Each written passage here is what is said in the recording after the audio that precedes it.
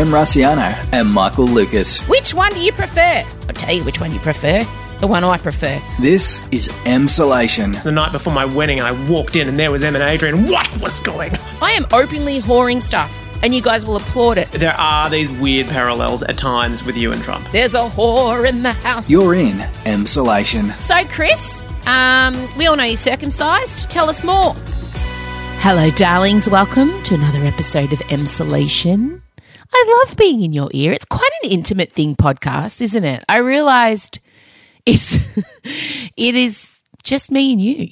It's very quiet, and we're having this conversation, and it's not like listening to the radio or taking in a TV show. It does feel like you and I, and we are just two friends sitting having a chat before we bring in our other friend, Michael Lucas. I'm feeling better today. Thank you. I've had a few people contact me after Tuesday. This is my therapy. Because I can't get on stage, God knows, which is usually the way I work through trauma is I pop on a sparkly leotard and sing some songs about it in front of you guys while clutching a bottle of rosé. I mean, that's my brand. But now I guess I just sit down a couple of times a week with my tiny microphone in my hand, and I'm sitting up in the spare room. It's kind of overcast in Melbourne today, and it's still in my pajamas, truth be told, still in my PJs.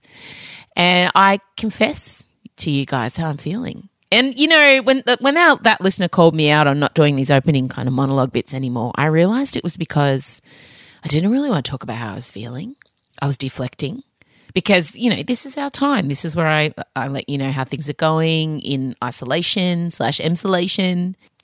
So, yeah, I'm better today. I am. I had, as I said, a really rough weekend and, to be honest, a rough Monday, Tuesday.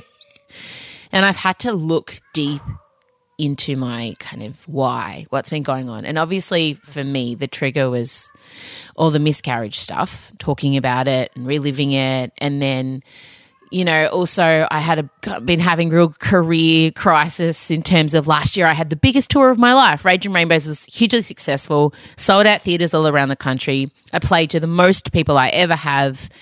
And, you know, I wrote original songs. We had costume changes. We had the 12 Dancing Vulvas. It was huge. And I was so proud of it. And I gave birth last year also. And I put so much work into setting up 2020 to be massive for me career-wise. And I had the TV special, which went really well on Channel 10. And then 2020 happened. Did you know there's been an international pandemic? And everything I felt like I worked for and set up just went down the shitter, basically. And I had to quickly figure out other ways to support my family and keep myself going. And that it's been hugely exhausting, to be honest. And you all know, all of you have had to quickly pivot and tread water and figure out a new way. You know, it's just been this constant wake up of, okay, what's next?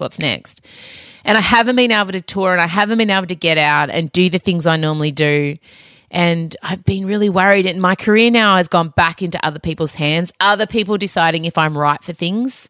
Whereas I was, for a long time, I've been able to make my own magic. So I think I've really been grappling with all of that. But, you know, I kind of came to the realisation that I need to just put on another performance online like I did before the end of the year. I think restrictions are going to lift here again in a couple of weeks and I'll be able to get together a COVID-safe studio situation and put on something for you guys before the end of the year. And we've booked in tour dates for next year. I'm sceptical. I don't know how we're going to make it happen. But I think next year's tour is just going to be possibly just Dad and I, if that's okay. I think I just have this unbelievable desire to strip things back again because Raging Rainbows did nearly kill me. You know, I might bring a couple other musicians with me, but I just feel this need to get back out to you guys as quickly as possible with as little complication as possible. I mean, I'll still obviously be in a gown, but I feel the need to kind of get back to doing what I love without the bells and whistles, I guess. I don't know. We'll see. Who knows? I could end up flying in on a trapeze. So, yeah, I guess this is just my way of saying thank you for letting me work through my shit because, like I said, normally I do it on stage in a leotard, but instead I'm in my pajamas on the spare bed with 5% battery life left on my laptop and no power This is the reality of the podcast. But I love doing this. I mean, the greatest thing to come out of this year for me professionally has been this podcast. It's been such a revelation. And the fact that you guys choose this, but there's so many podcasts. Obviously, everyone started a podcast in lockdown. Everyone started a podcast and everyone started jogging. I did both those things. So it means a lot to me and to Michael that you guys choose us, because you have a lot to choose from. That being said, please recommend us. If Emsolation has helped you in any way, if you can send it off to friends. And don't forget to subscribe on iTunes. That looks good for us in the eyes of the charts. And follow us on Spotify. You get alerted every time an episode drops. So it doesn't cost you any money. You just subscribe and there you go. Just lets people know you think we're ace. All right, I'll bring Michael in now. Have a great day. I mean, I'm going to talk to you again in a couple of minutes, but this is just me signing off from the spare bedroom in my pajamas, as I said. And now we're going to go into Michael. Okay, play the music.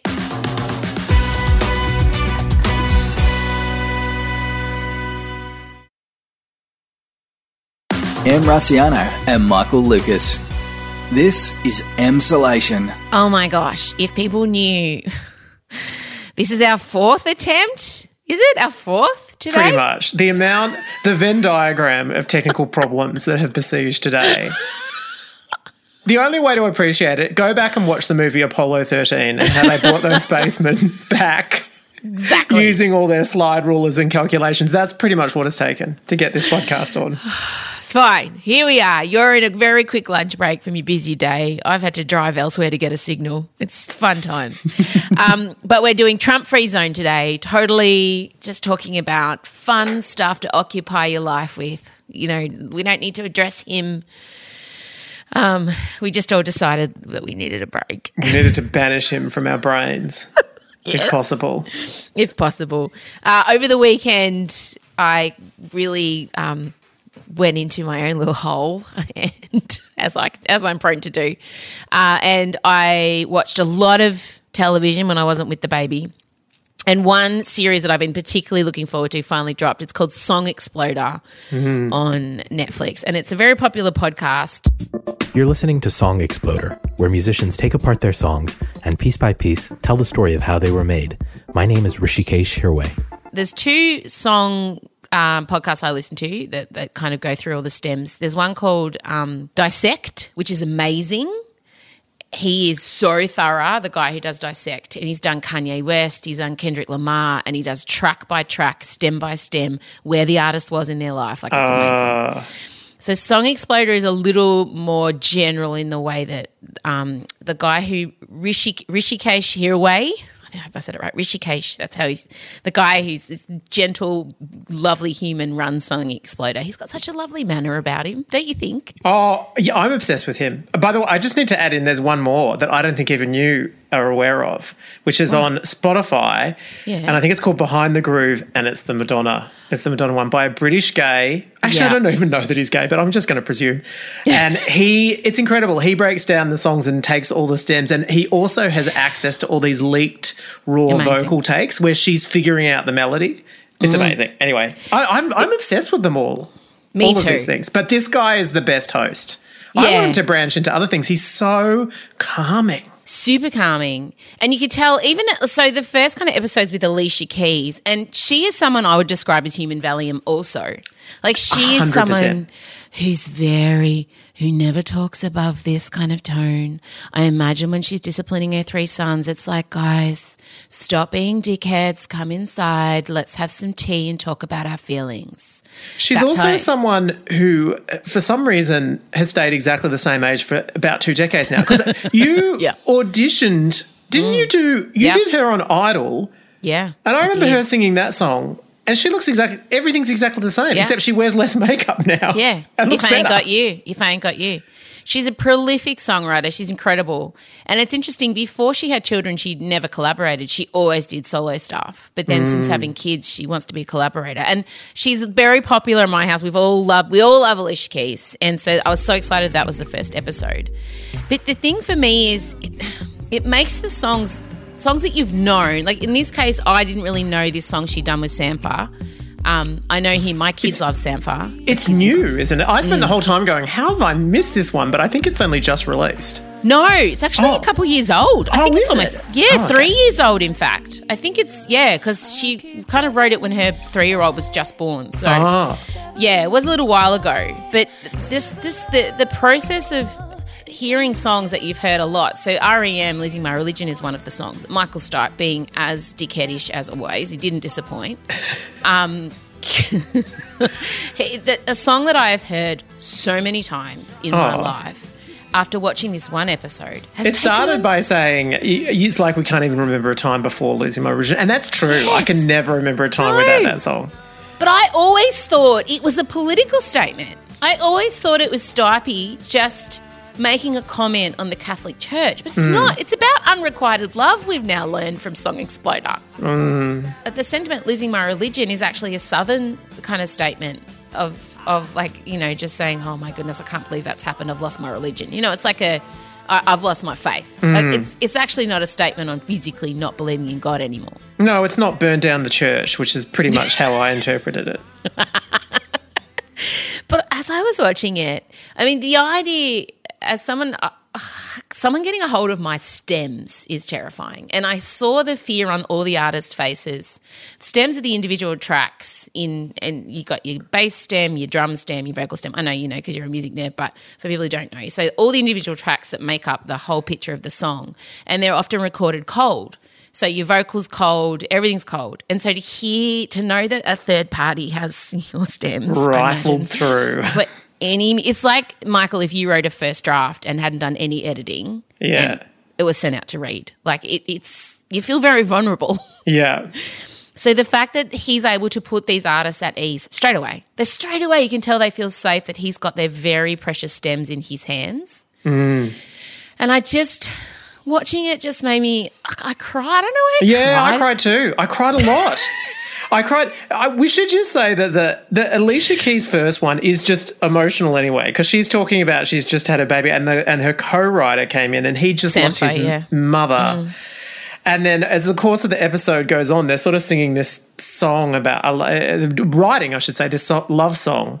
And then sort of she's concluding that she was singing towards her newborn baby and he was singing towards the mother that he just lost. And I could not stop crying. And also the song is so filled with longing and it really makes you love the song so much more having it broken down like that. Oh, it does. It also makes you hear it in a different way. And I mean, obviously I was hotly anticipating the Lin-Manuel Miranda episode where they discuss my favourite song from Hamilton, Wait For It.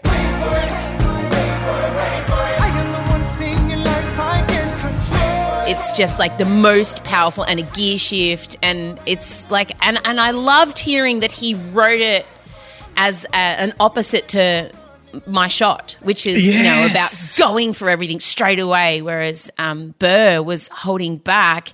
And that line in Wait For It, my favourite line in any song, I'm not standing still, I'm lying in wait. Like that lyric I sing every morning. Like there's a portion of Wait For It that is like my prayer at the moment. It's a good lockdown prayer. I get up every day and I sing, I'm inimitable, I am an original, I'm not falling behind, I'm running late, I'm not standing still, I'm lying in wait. This is my little mantra where I'm singing about how I can't tour and I can't do all the things I want to do. I've become Burr. So, and I could believe you will challenge someone to a duel and kill them preemptively. I could totally see it happening. And that thing about we shouldn't judge him by the worst day is like we shouldn't judge him by where she got to at the end of lockdown. Oh, and when they talked to Lin-Manuel about where he was in that song and about he was the beautiful composer with the curly hair. What's his name? The other guy who did the music in Hamilton. I can't remember his name. Yeah, you know the one. Yeah. The very lovely curly-haired gentleman. He says, he's not the villain. He had a terrible day that resulted in a catastrophic shift for our history. Yeah. But I just that the whole notion of breaking down this. Oh my God! When Lin-Manuel Miranda was explaining how he came up with the chorus going to a friend's birthday, all at once the chorus came. I was on the train to my friend Jacob Robinson's birthday party, and he was having drinks in Williamsburg. So for me, it's like a solid hour, even if the trains are there when you want them to be. Maybe this wasn't where we were in technology in real life, but I was at the moment when I still had a separate iPhone and a iPod because the iPod could carry more music. So I was listening to the loop on the iPod. I listened to the loop and I listened to the loop, and then the chorus landed just as I was getting to the party. And I was like, I know, in the train. And then he got to the party and he because he'd cracked it right before he went in, and they played the recording of him wandering around the streets singing the refrains of the main melody. How was the voice memo? I nearly died.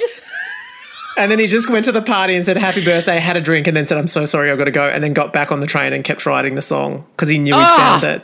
As a singer, something like Lin-Manuel Miranda he's not the strongest vocalist. Like, I felt good about that. I was listening to that voice memo thinking, I could almost do that. But he doesn't know that. So you hear him talking about how relate to that too. He has like these regrets that he didn't play Burr, that he played Hamilton. And then my daughter and I were looking at each other, and Chella goes, does he think that he could sing Wait For It like Leslie Odom Jr.? And I said, I think he might. I think in Lynn's mind, he can sing that Wait For It the way it needs to be sung. But I mean, good on you for that. That's the one criticism I will ever have of Lin-Manuel Miranda is I don't think he's as strong a singer. And people could probably say that about me too, as he thinks he is. No, you're an amazing singer. Thank you. It's true. I mean, I know you don't have like some epic range of a bazillion octaves like Mariah Carey or something like that, but you've got amazing tone and an amazing quality to your voice and power. I would much rather listen to you sing than him sing. He's a great rapper. Let's not take that away from him. Yeah, what a slam poet. My God. Hear you rap. Me? I can rap. I mean, I choose not to because I'm white, middle-aged mother of three. But I can come off rap. a bit like Madonna in American Life. Might not be so good.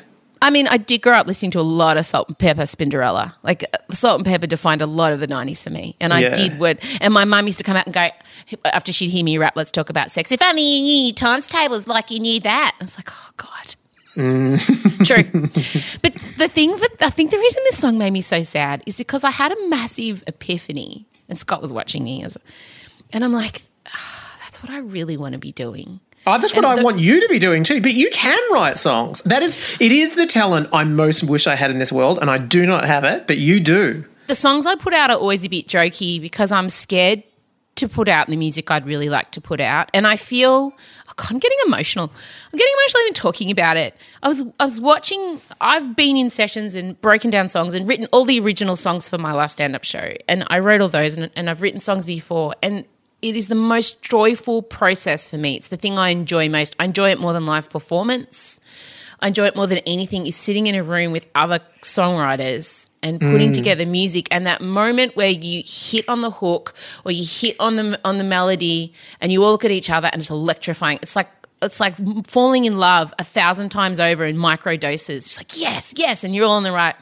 And when that flow happens, and I was sitting watching them talking about it and looking at the passion in the songwriter's eyes and seeing them, even the REM guys were like, oh, I didn't even remember that bass line. I didn't even remember there were clappings in this. Like, these guys haven't thought about the song in over 30 years. And this show brought the song even back to them. Don't you feel like they all fell in love with the song again? Oh, totally. And also, it's the love between the people that wrote the song as well, like that special kind of love that they've created this indelible thing together and sort of, you know, the magic of being in that room at that time, at that moment of creation is just... So anyway... You wrote Forged in the Flame. That's not a jokey song. That's very emotional. I sing that to myself the way you sing Wait For It.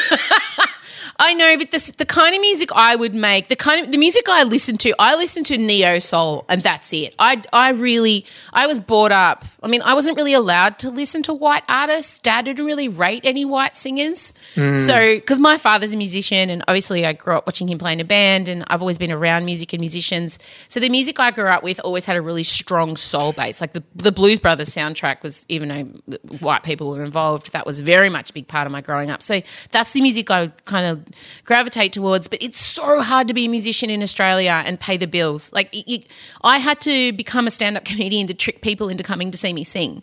Like, I had to go on this roundabout journey because, you know, the songs I ram in there between the jokes. But if I was truly speaking, like, absolutely honestly, if I could just sing and just tell a little story in between songs, like, I Yeah, that show made me sad in a way. Do it. No. Do it now. Imagine what I'd have to do to trick people into getting to come and watch me sing. I just need to physically pay them. People don't want that from me. I'm not in that box of like, people don't think, you know what, I'm not going to be remembered as a musician. Like, I feel like I'm someone who is mastered music, mastered comedy, but never really got to the pinnacle top of either. And I don't know how that's ever going to happen. Like, I can say with athletics, I got to the pinnacle. I trained really hard and I was the best at what I did at that point in time. But I can't get there with music because I can't read it or write it. So I have to kind of hum it into my phone and then find someone to make it for me. So I feel a bit like I've got this Ferrari engine but no car to put it in. Like I know I've got the in me, but I can't drive it. Do you know what I mean? Yeah. It's the same with my writing. I can't spell and I can't put sentences together properly, but I have all these words in me. So it's well, you clearly can write and you clearly can songwrite and obviously you can sing. I just think you have to just do it. Just lock yourself in a room with people that you love writing and just do it. What's the worst that can happen?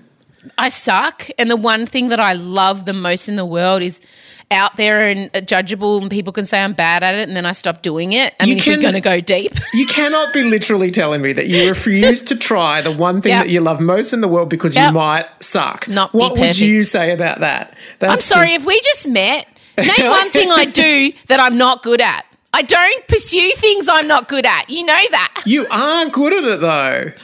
We'll see. I mean, we'll see. But it's a great show. Obviously, we've just spent like 20 minutes banging on about Song Exploder on Netflix. Do it. If you like music in any way, if you're a fan of music, it's the greatest thing. And I just also, as we try and move away from the Tangerine Cheeto Man, it was so relaxing to dive because it sort of takes you into the room where they made this stuff, and I found it really absorbing to just be in the spaces that they were in when they were so creative and they were building something together, and it was just such a good alternative to everything going on in the world to sink into this show. I loved it. And that host, so calming. I want him to come around and just speak to me.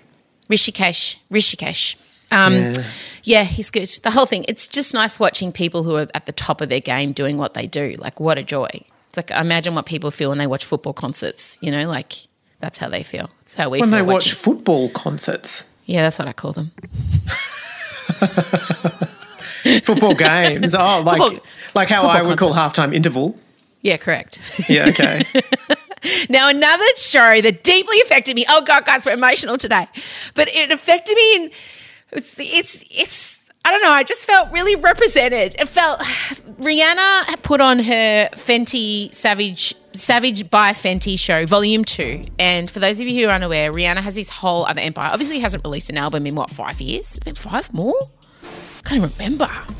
Was the last one Anti? I don't know. I think so. Yeah, it was. But Rihanna's always been more sort of like your singles artist to me. Like, I know they get grouped together in albums, but it's not like Beyonce when the album releases the thing. It feels like she's just popping up with singles throughout the ages. It's hard to tell. Well, the thing about Rihanna is I don't think she gets enough credit, especially not from Australians. I think Americans get how good she is, but she's become this huge creative force. So she stepped away from music, but it should be noted, she had no money. Like, she'd had all these smash hits and done all these tours, but then was bankrupt.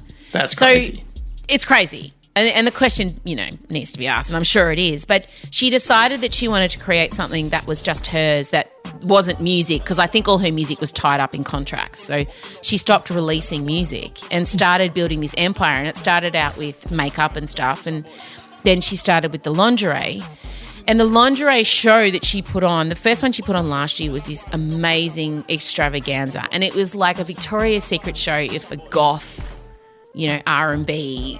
It was messy and raw and really hot and sexual, and they weren't all thin and shiny, and it was very inclusive. But she's gone a step further with this one, and I want to talk about how refreshing it was to see models walking in this lingerie, and it's really saucy lingerie, like it's sexy, like it's it's right, it's bits of wire up your bum and stuff, like it's a lot of she is the singer who sang S&M, and you could see it in her lingerie line. A lot of mesh involved, a lot of fishnet over thigh.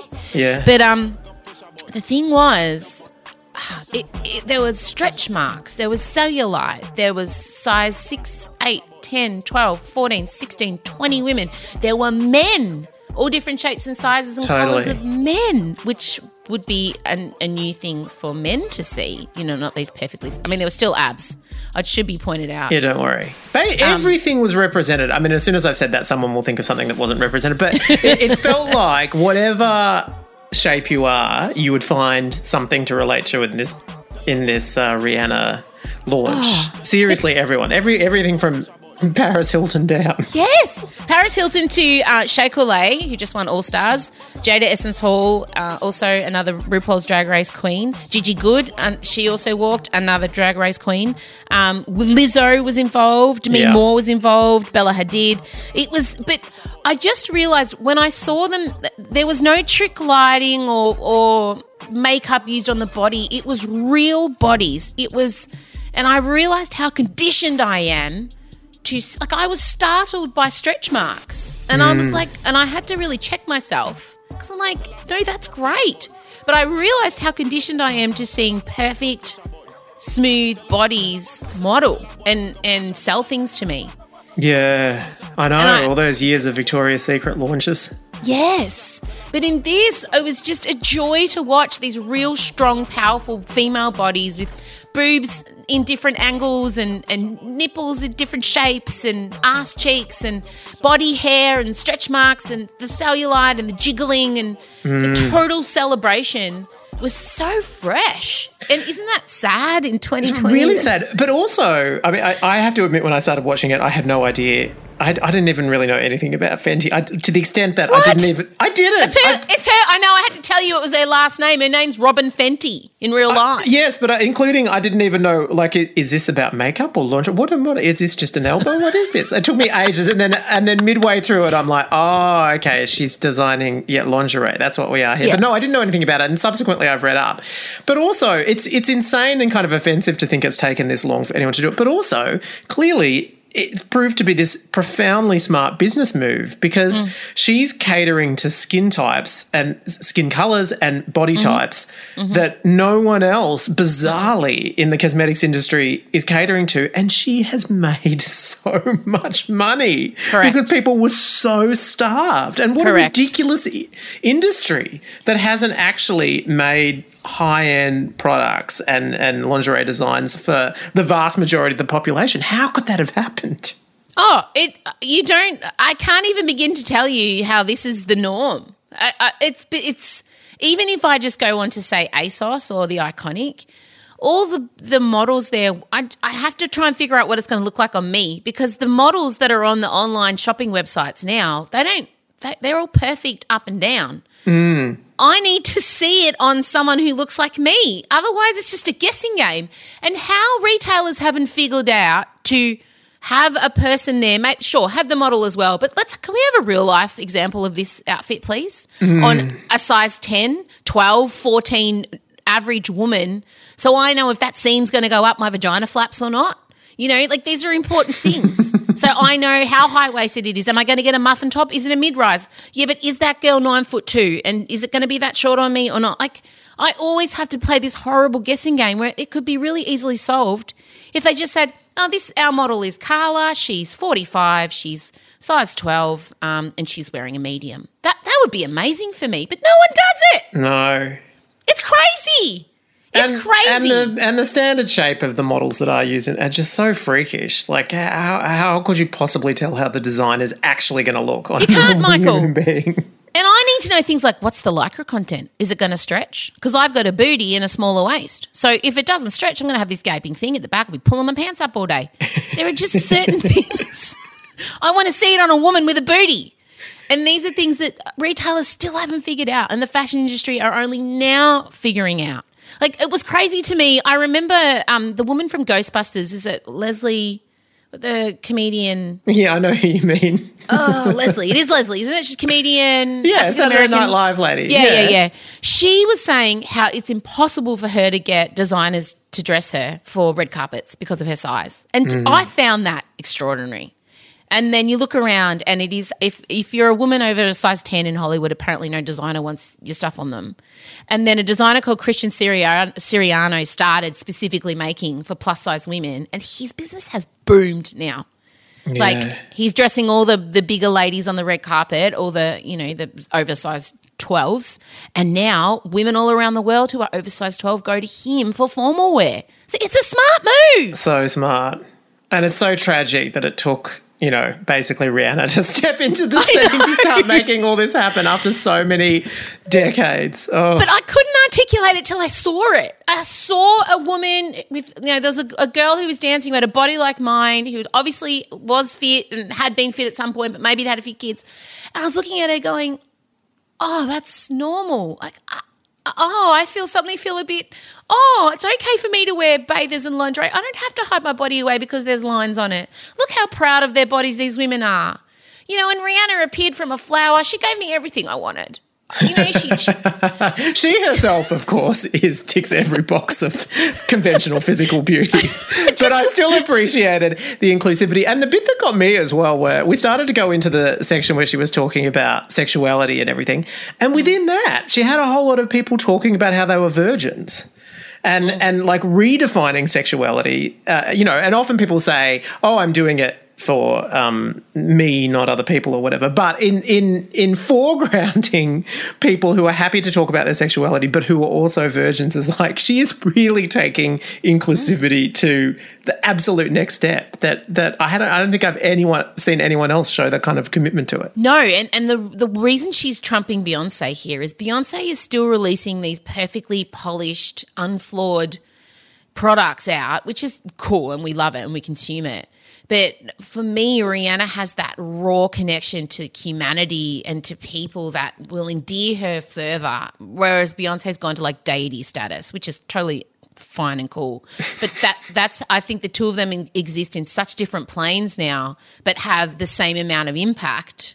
One giving us this aspirational kind of polished vibe, and the other one giving us this dirty, gritty, pretty scenario. And I love it. I love both of the aspects, but I know one makes me feel better about myself than the other.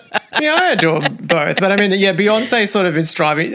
When I think of her, I think of discipline and perfection. Whereas when I think of Rihanna, I think she takes that train off the track sometimes. And she loves it. Most of the time. And she's happy to do it. And I love how she was so stoned she wouldn't take her sunglasses off while she was doing the interviews. Well, she's got that T-shirt on with her bra and she's just like, some days I just don't even feel like getting dressed, guys. I'm like, great, don't. Good. Yeah. And yeah, commit to whatever you feel like. If you want to wear a hoodie, get the biggest hoodie in the whole wide world and wear it. It's true. Now, if you want to watch this show that we've gone on about, it's on Amazon Prime, and you can also then go and buy the lingerie on Amazon Prime. And it should be pointed out, the lingerie in the show is more like, it sets a mood, a vibe. It's the extreme. You can get like normal undies that don't have metal clips on the got Uranus. I was wondering, did you actually, amidst all of that, did you find a product within that show that you wanted? Yes, I did. I did. I've actually ordered a lavender balcony bra, they're called. Not a bayonet, that's a gun. Balcony bra. Yeah, I have ordered one. That's for when you go burr. Correct. Use the bayonet. I'm going to go burr in my Savage bra. And then say the Magpies told you to do it. And every listener will understand what happened. The Magpies did tell me to do it. They did. There are some nice bras. It's just like with the Victoria's Secret show. They don't sell the massive wings and the chaps, but it gives you a mood, a vibe, a taste, and then and then you go, oh, they're the colours, they're her palette, they're her vibes. So there's stuff there that's very wearable, definitely. And the actual show itself is not so much, like it's not at all like a Victoria's Secret. It's more, it's honestly closer to a Beyonce visual album that just every once in a while you get a bit of an insight into how she designed these things. But mostly it's just like performances. Oh, it's total. Paris Goebel, who's the amazing choreographer who did J-Lo Super Bowl. Show. Yeah, and did her last Fenty show and came to fame doing Justin Bieber's Sorry. She's a New Zealand girl. She's amazing. And she opens the film clip, actually. The choreographer is the first person you see. Now, we can't not step over the fact that she did have to issue an apology this morning, Rihanna, to the Muslim community after she was dragged for using sacred Islamic verses inside one of the songs. Her producer has come forward and said, look, I put it in there, my bad. I didn't know about it. I didn't Google the text. I just found it online, which to me sounded dodgy. But then Rihanna went on to issue a 6-part apology to the Muslim community. And honestly, that's how you apologise. I have to say, I'm so impressed with her apology. She admitted responsibility. She said it was a genuine mistake. She thanked people for pointing it out. She's removed it. She's learning, and it won't happen again. What more do you want? I hope you showed Scott. This is how you do it. Thank you. I mean, exactly. I want it on Instagram in a slide format. Because honestly, I don't know how many of your partners apologise with caveats. Oh, sorry, but to be fair, da-da-da-da-da. I said to him, no. If your apology includes any of the words but, it's not an apology, bro. Or if, I'm sorry if you're upset. Oh, I'm sorry if what I said upset you. Fuck directly off with your apology. That's not an apology because clearly I am fucking upset, all right? All right, good. Well, no Trump. For now. We did it. The situation could change drastically and rapidly. It's true. Watch The Fenty Show on Amazon. Watch Song Exploder on Netflix. Only 4 episodes, guys. And that's it. We'll talk later. We will. Okay. Bye. Bye. This is Emsolation. That's it from us, you lovely humans, you sexy jerks, you incredible wizards. Hey, thanks for listening. You know, we love you. We love you so much. Another Dilemma Doctors is coming out Friday where Michael and I will solve or make worse someone's problem. You can send yours to us. If you have one, it could be a big one. It could be serious. We can take it. hello@mrussiano.com. I'm off now. I've got 2% on my computer. I've really got to get this sent now off to Matt, our editor. God, he's good, isn't he? We should take this opportunity to thank Matt Curry, our editor, Tony Kipper, our producer, Ben Wasley, who writes all the intros. They're the 3 people that work on the show. You know, they don't get any thanks. Well, here's your thanks, guys. All right, gang. Talk soon. Bye.